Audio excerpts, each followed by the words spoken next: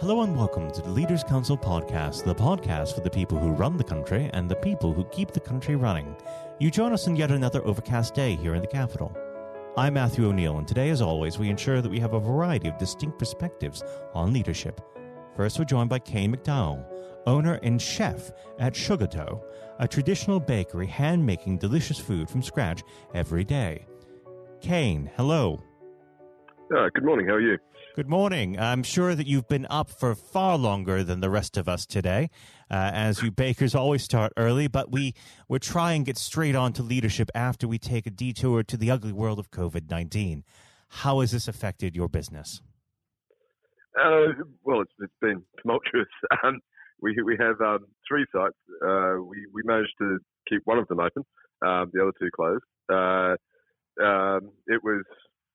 Yeah, I've never seen anything like it. There was a lot of uncertainty, a lot of panic on both sides, from the customers and from staff. And also, you know, it's one of those things that I've been alive for a while, but I've never experienced anything like it.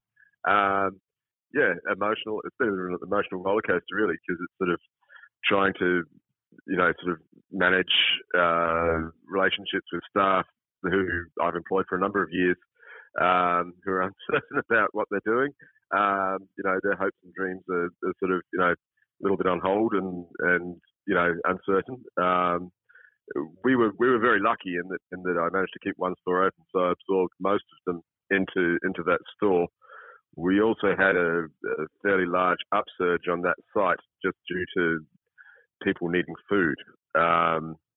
It's sort of to help the community, well, sort of cope with it and help people in isolation. We did deliveries. We did lots of free deliveries. My partner and myself drove them ourselves to people who are isolating, and they're still continuing to some of our more vulnerable customers. And yeah, it was it's been quite tricky. It still continues to be quite tricky because there's still a lot of uncertainty and people are not sure where we're going with the whole thing, really. Absolutely. Well, let's talk a bit about the lighter side of the situation. Have you managed to extract any benefits or positives from this experience? I think the positives is that my team were really strong, and most of them sort of really pulled behind us and were very accepting of what we had to do to get through. And so I've got people in roles that were different from what they were doing before, and they've really come along with that whole process. It was a good opportunity to look at it and reassess my other businesses and to have a look at, you know, you really sort of have to approach things with an eyes wide open sort of new situation approach. So there have been a few positives sort of structurally to the business. We've managed to reopen the other two sites. We're not trading at the level that we were, but you know, that's just how it is. I think the main thing was that sort of the community is very strong around us, and it you know, from a sort of collective approach, it was quite positive, especially once the initial sort of panic died down. And so, you know, that sense of community and the sense of team have really been reinforced across this period, which was nice to see. I try not to dwell on the doom and gloom side of it. My business has been going for 10 years, the home site that we managed to keep open. And it was very nice to sort of have that sense of community reinforced. And you know, and to provide for the customers who have been supporting me for the last 10 years, you know, a really good service. Like we basically kept the staffing levels as high as we could to make sure that we didn't have big queues, and you know, the guys worked really hard to make sure that sort of people were served safely and then also kept themselves safe. And so, you know, that sort of cohesion of community and team spirit was really nice to see. Well, we should move on to the subject of leadership. I always like to start this part of the conversation off by asking the same simple question. What does the word leader mean to you? I think it's sort of the problem solver of the group. So it's one of those one of those things is, this was very much a situation that required leadership, both to adapt to new situations and to solve the problems as they came up. My partner did an amazing job of keeping on top of events as they unfolded, and then the pair of us implemented the changes that were required to keep us open and trading, and to keep the guys employed and us in business. And I think that that to me is what leadership is it's the person who jumps in and says, right, we're going to do this, and sets the direction, and also assists with that transition into the new situation. And yeah, I think that's what leadership is problem solver. How would you describe your day-to-day leadership style? That's a hard one. It's I'm a very hands-on operator, so I very much am involved in the day-to-day thing. I follow the mantra of I wouldn't ask anyone to do anything that I wouldn't do. So I very much attempt to lead from the front through work ethic, through work standards, through I don't know, basically being prepared to do anything and everything within the business. I wouldn't ask them to clean the toilets if I wouldn't do it. So yeah, if it's required, I'm there. And I guess that's probably how to describe my style. Yeah, I think it's quite a hard question, really. Well, let's talk a bit about where your leadership style has derived from. Did you have any particular role models who shaped you as you are today, or were you shaped more by circumstance? I think I was very lucky in that I came up through a traditional apprenticeship back in the 80s in Australia, and I had some very patient people teach me and mentor me, both from bosses and from people I worked with, and I think that there's a lot to be said for that process of I did a 4-year apprenticeship, and then I've worked in the industry since, but I think very much that initial 4 years was vital, and those guys, a lot of the stuff that I learnt within that 4 years is what I use in this business, both from a staff mentoring, staff training, bringing young people along, teaching real skills and learning real skills. And I really, when I look back at that, that's where I think that that sort of formative training was really what shaped my life, really. And it's sort of in all honesty, I owe those guys a big thanks. Now, unfortunately, our time together is drawing to its close. But before I let you go, what does next 12 months look like at Sugardough? I think it's looking much more positive than I initially thought. We're basically really very much in a situation of where I think we've pretty much coped with this situation, and we've really got to sort of just try and adapt to what the eventual outcome is. We have all of our shops back open and running, which makes me very happy. And really, it's a case of waiting to see. Well, hopefully things will level out, and we'll be back to where we were within I'd say 6 to 8 months. And really, it's just about embracing the change and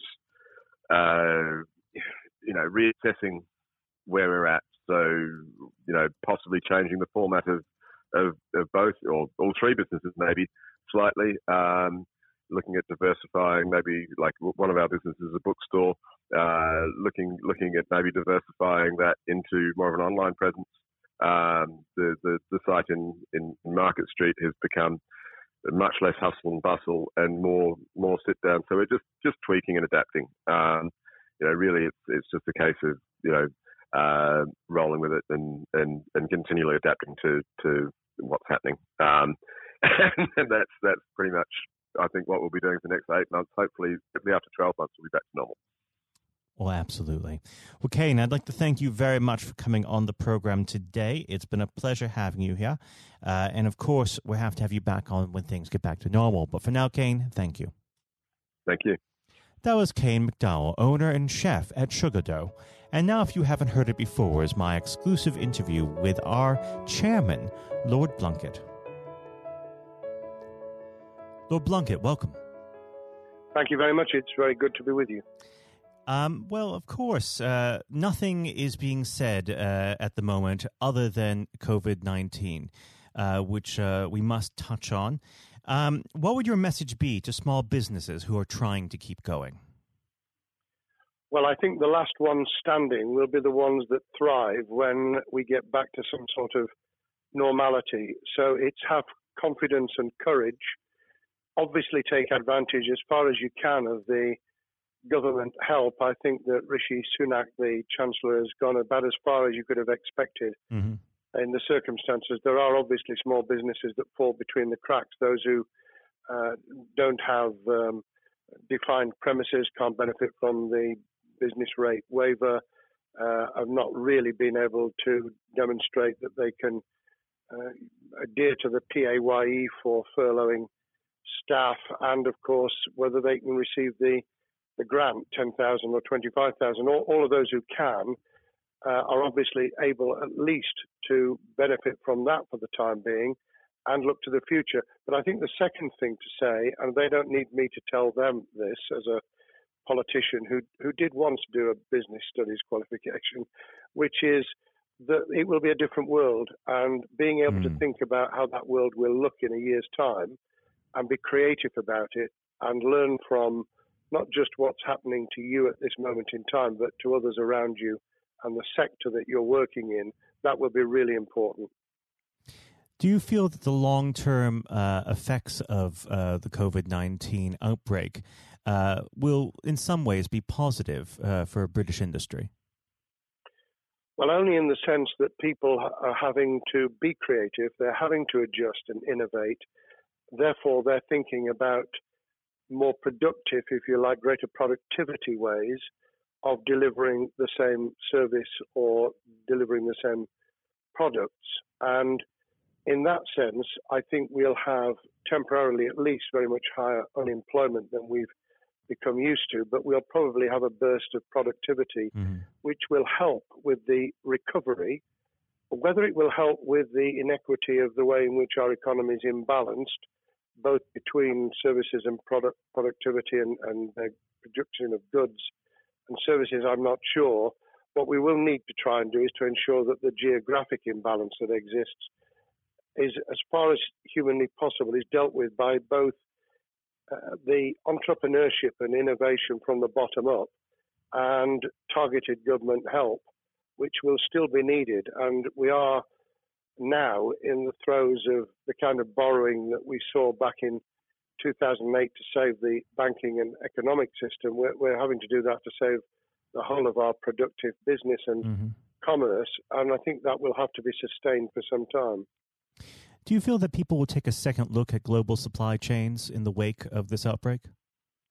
I think there's going to be much more creative ways of using local supply and linking up inside sectors much more effectively. And I hope that the Leaders' Council will be able to play a part in that, in the sense that people who have something in common, a synergy in terms of what they're delivering, whether it's a service or whether it's manufacturing or whatever, will be able to see that there's a good outcome from knowing the sector better, linking with people, not just geographically, locally, but those in this country who may not have been on the radar in terms of what they produced for the supply chain.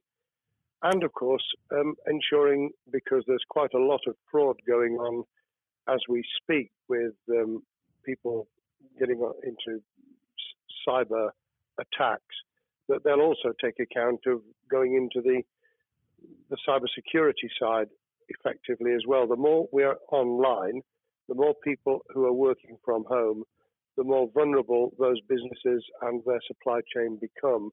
And that's something to think about as well. How important is strong leadership at the moment? Well, I actually think that it's brought to the fore leadership in a whole range of areas, from obviously government itself, and there's been ups and downs with the Prime Minister's severe illness, but all the way through the public and private sector, people have, to use the jargon, stepped up, and they've shown local, regional, national level the kind of leadership that Britain historically was very good at.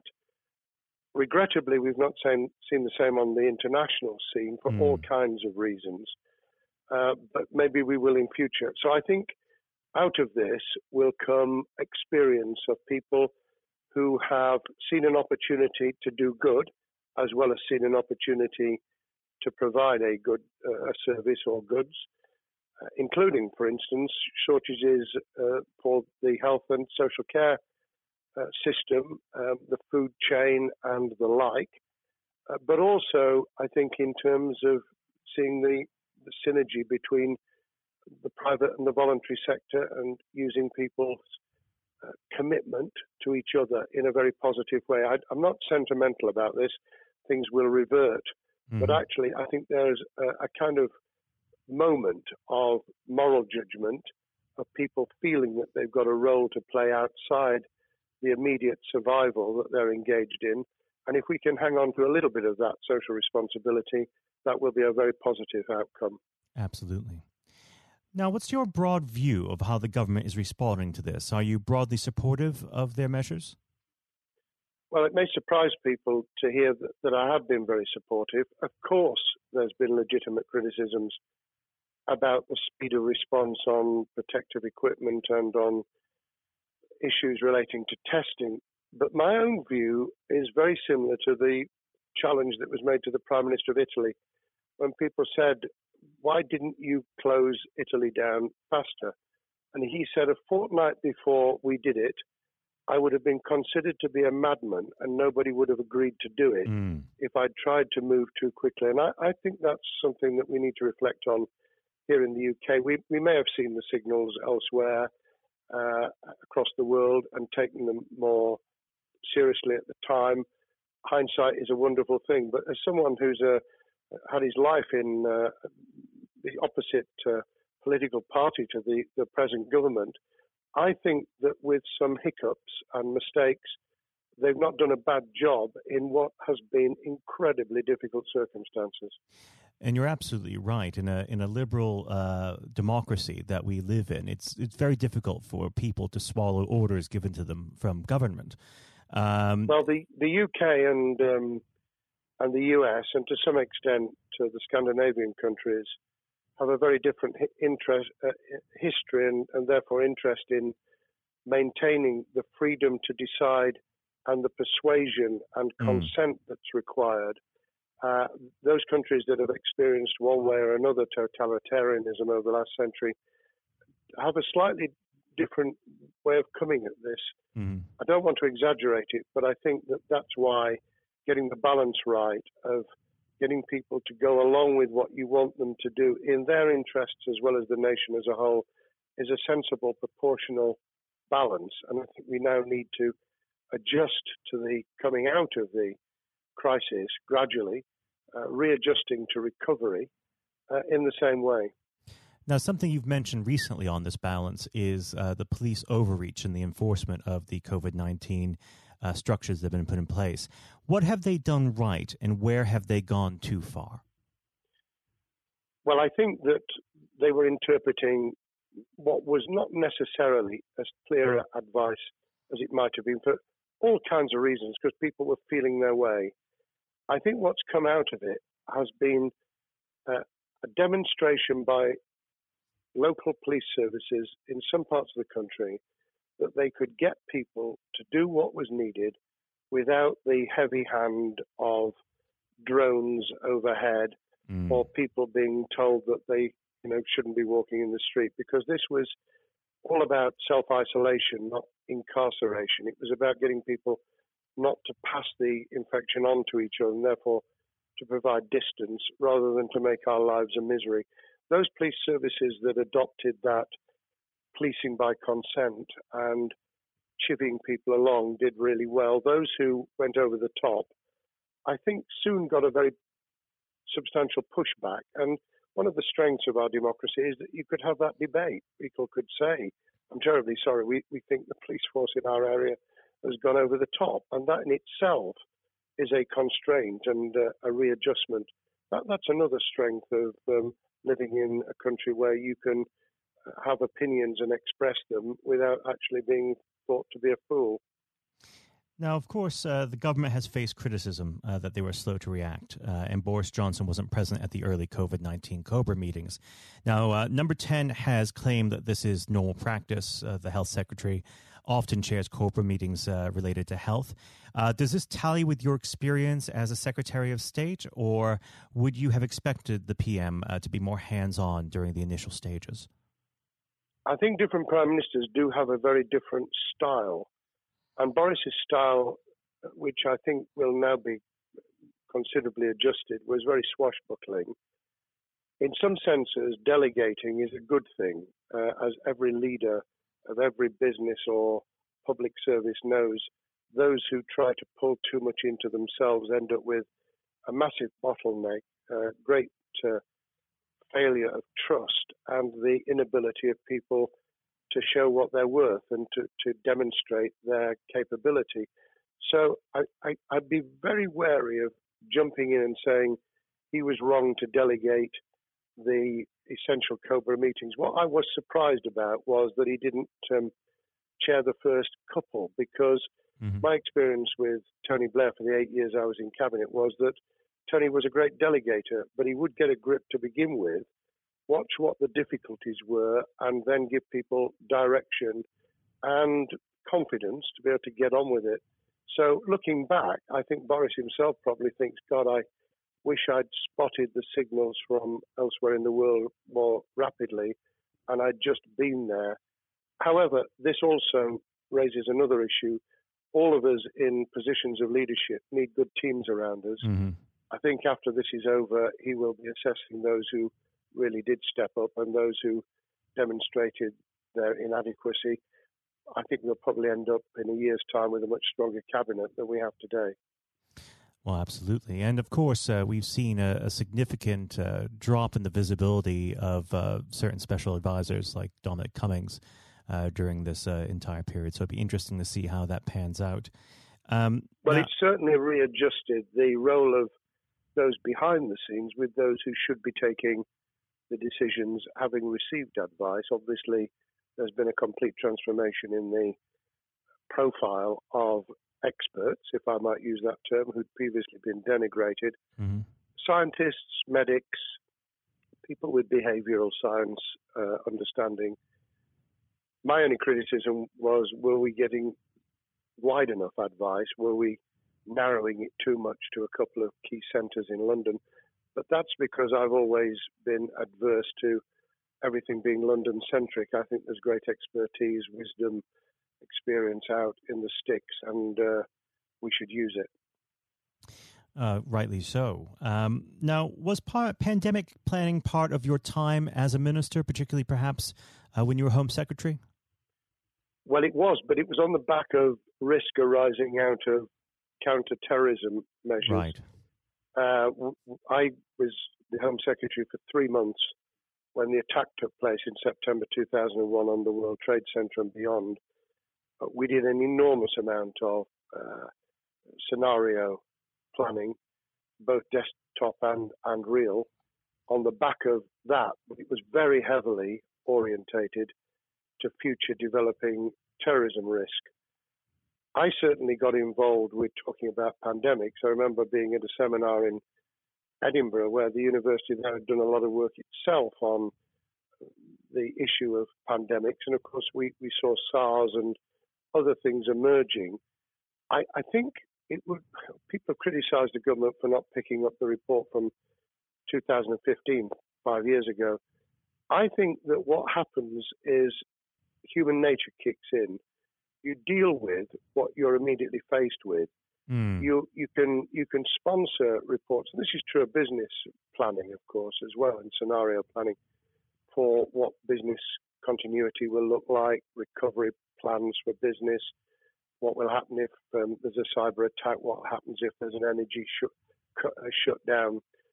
These kind of things you can look at, but you're immediately turning your eyes to what's in front of you. And had we picked up a bit more on the danger from Ebola and SARS and what have you in the past, then we might have said, what if something hits us in the developed nations that we don't have a vaccine for, that we can't immediately whisk up protective materials or equipment, or for that matter, medicines that help with recovery, all of which we now see are a danger. I think this will make an enormous difference to the planning for the years ahead. I hope it will be widened so that we don't just look at what's happened, but very rarely do you see something exactly repeat itself. Some of the circumstances will be, but others won't. So that's why I've put emphasis in what I talk about on looking at the other virus, the cyber attack scenario, which could be just as dangerous in a world of just-in-time provision. One of the miracles of the modern developed world, except for the very poor, has been the distribution of food. A lot of it on computerized, technologically advanced systems. If that were to come down, we'd be in real trouble. So I think we need to think those sort of scenarios as well. So have a full plan across both sectors, biological warfare, pandemics, and cyber warfare. Yes, and to do so on different levels. I think, again, thinking global but acting local, we need a lot more to think about what would happen if something took shape that actually broke down those national and global chains and how we would cope. And without, obviously, we've got enough fear and anxiety to last a lifetime. Without creating even more anxiety, we can think about those things for the future in a more rational way, I think. Now, aside from the physical threat of the virus, one of the things that people are vastly worried about is the effect on the economy, not just national economy, but also the world economy. Now, it has been said by certain parties, and I'd like to garner your thoughts on this. Is there a danger of the effects of the lockdown being even worse than those of the virus? Were it be prolonged, I fear that balance would tip the other way. It is about proportionality. It is about balance. It's the wisdom of Solomon, really, to get the moment right when you start to move and then to move quickly. There's no doubt whatsoever that we are stocking up, not just on the economic and employment front, which will be devastating enough, but on the health and social well-being front, enormous challenges, and they will need careful handling because there's a lot of people whose lives, for a variety of reasons, are at risk in the future on a scale that we've been dealing with over the immediate handling of the pandemic, concentrating really hard on those affected by COVID-19, those sadly who have died or been seriously incapacitated. That will roll over into the economic, the social, the mental health and cultural well-being of the nation, and that will need all of us to pull together as well. Absolutely. Now, do you believe the government's doing enough for business? I think that the speed of reaction once the scale of the pandemic was clear was very good. I've praised Rishi Sunak for his action. Remember, a chancellor who only just come into office was planning to deliver the budget in the middle of March and has had at least three equivalent budgets since. I think he's handled it very well. Understandably worried now about what we're doing to our economy. The level of borrowing is sustainable because of low interest rates, but it reaches a point, of course, where it tips over so that you can't then do the kind of structural investment requirements that the government were laying out before and in the March budget. And those will have their consequences as well as a planned payback over many years. I think we've learned something over the last few months. We needed to take immediate action. We don't want another round of austerity equivalent from 2010 through to 2019. I don't think the nation, on the back of what's happened and the challenges we have, could take that. And therefore, we need a different plan, economic plan, over a much longer period, just as we did from the Second World War all the way through to 2002, when the final American loans were paid off. Now, of course, one thing that's on everyone's lips, how much longer do you believe that the lockdown can go on for? I believe that we need to be substantially back in action as an economy in June. This obviously is led in terms of places where people would meet in large numbers, having to adjust to the fact that it will be longer for them. And sadly, that will involve business closures. It's why the Chancellor extended the furlough scheme to the end of June. Mm-hmm. But unless we get things moving in June, I think we'll run into the summer where all kinds of services and industries will have a chain reaction effect. And what happens with one will then have a major impact on another.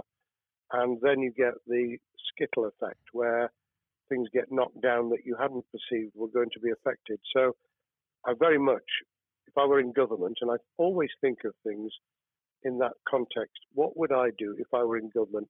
I would be on the side from the second week in May, on the side of the hawks in terms of saying we've got to start moving, and we've got to do so with the collaboration and cooperation of the public who have got the message, who did behave, who responded magnificently. Let's try and get back, perhaps, doing things differently for a time, but substantially getting back to business as usual. And unless we do that, then those areas that can't and wouldn't expect to be back in action immediately get pushed further into the middle of the year and the autumn, and then they become unsustainable.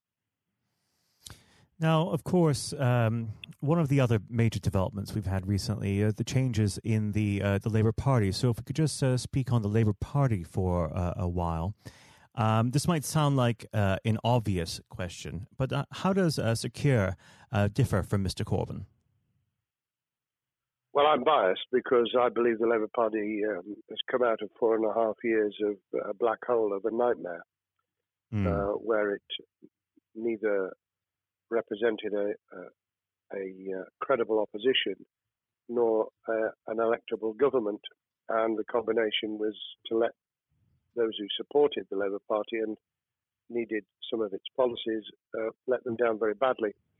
Sir Keir Starmer both is a highly intelligent, professional lawyer who, as Director of Public Prosecutions, led the service well, had to take difficult decisions at a time of austerity, understands the world beyond Labour members, but has been able to do business with those who originally supported Jeremy Corbyn and was able to command support from them. His creation of a balanced shadow ministerial team has been very encouraging. I supported Lisa Nandy, who he's made Shadow Foreign Secretary, because I thought she understood the north of England and the disaffected former Labour voters. But I believe that Sir Keir has taken on board those who have something really sensible to offer. And I believe he will be both a great leader of the opposition. More importantly, he will then present himself as a credible alternative prime minister. And all governments need an alternative government at their shoulder. It was true of us from 97, and it took the Conservatives some time to recover and to get to that position, but they did, and the Labour Party will, and that's crucial for our democracy. All of us need to understand and appreciate that a living, breathing functioning democracy requires a credible, confident, and in many ways supportable opposition, as well as a government that we clearly want to do well, because none of us want, as we didn't with the COVID crisis, none of us want the government to fail. We want to see our economy recover. We want our social well-being to be taken into account. We want to overcome deep-seated inequality and poverty, and we want to do it with enterprise and entrepreneurship and business playing their role. And that is about leadership nationally, locally, in the private and the public sector, people with ideas, with confidence, with the ability to pull teams around them, above all, to have some idea of what it is they want to achieve and a very good idea as to how to achieve it. Now, of course, one of the biggest problems Secure is facing will be tackling the party's anti-Semitism problem. There has been a recent internal report that has been quite damning. What's your response to that report, and what does Secure need to do in response? Well, there are two reports. One which is being produced by the Equality and Human Rights Commission, which he will, and has already indicated, will implement in full.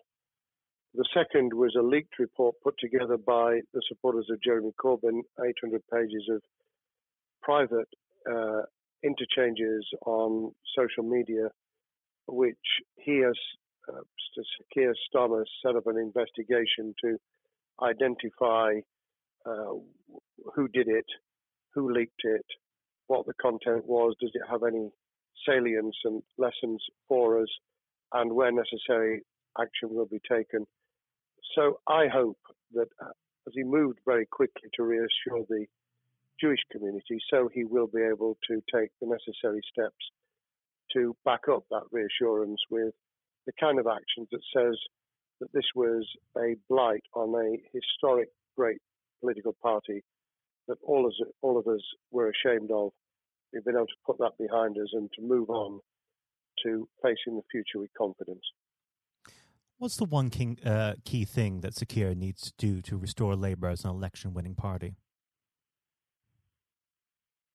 I think Sir Keir Starmer's major challenge is to convince sceptical voters that Labour has not only reverted to a party that they can support because they can see it acting, developing, presenting as a credible alternative government, but also that the lessons have been learned from the fiasco from 2015 onwards. In other words, there have to be very clear signals of substantial change, not just the right words, not just reassurance that we're not going back to some of the crazier policies, but actually that we've understood why the electorate rejected those policies so substantially in December 2019. If people get that message, they'll understand that the Labour Party has changed, as it did in the 1980s and early 90s, to become the electable government with the greatest majority in historic majority, even greater than 1945, which I was privileged to be able to take advantage of in 1997 when I joined the cabinet. Now, I know what your answer is going to be to this question, but indulge me. Do you think Secure has what it takes to be PM? Yes, I do. I think he has the background, he has the experience, he has the professionalism, he has the forensic mindset, and he has the confidence to have put a team around him which will ensure that it will work. And those elements are true of all leaders. Ideas, the ability to build a team, to have confidence in that team, and to be able to demonstrate leadership in practice, sometimes at the most difficult times. And, you know, the Leaders' Council, those sharing their thoughts with the kind of thing that we're doing now with a podcast, but also joining us in linking up in that network of people who can support and help each other and learn from each other. that is what needs to be done in politics as it needs to be done in business. Thank you very much indeed, Matthew. Well, Really thank you pleased for to have coming on spoken. the program. It's been an absolute pleasure, and I look forward to speaking with you again. Thank you very much, and good luck to all those listening in what has been a nightmare scenario. Good luck for the future. Have courage, have confidence, and yes, listen to those who know more about business than I ever will. Thank you, Lord Blunkett. Thank you. This has been the Leaders Council podcast. Thank you for celebrating excellence in leadership with us. I have been your host, Matthew O'Neill. Until next time, goodbye. Thank you for listening to our podcast. The views expressed within the podcast do not reflect the views of the Leaders Council of Great Britain and Northern Ireland, its parent company or subsidiaries, members of staff, other guests, or any other person therein associated.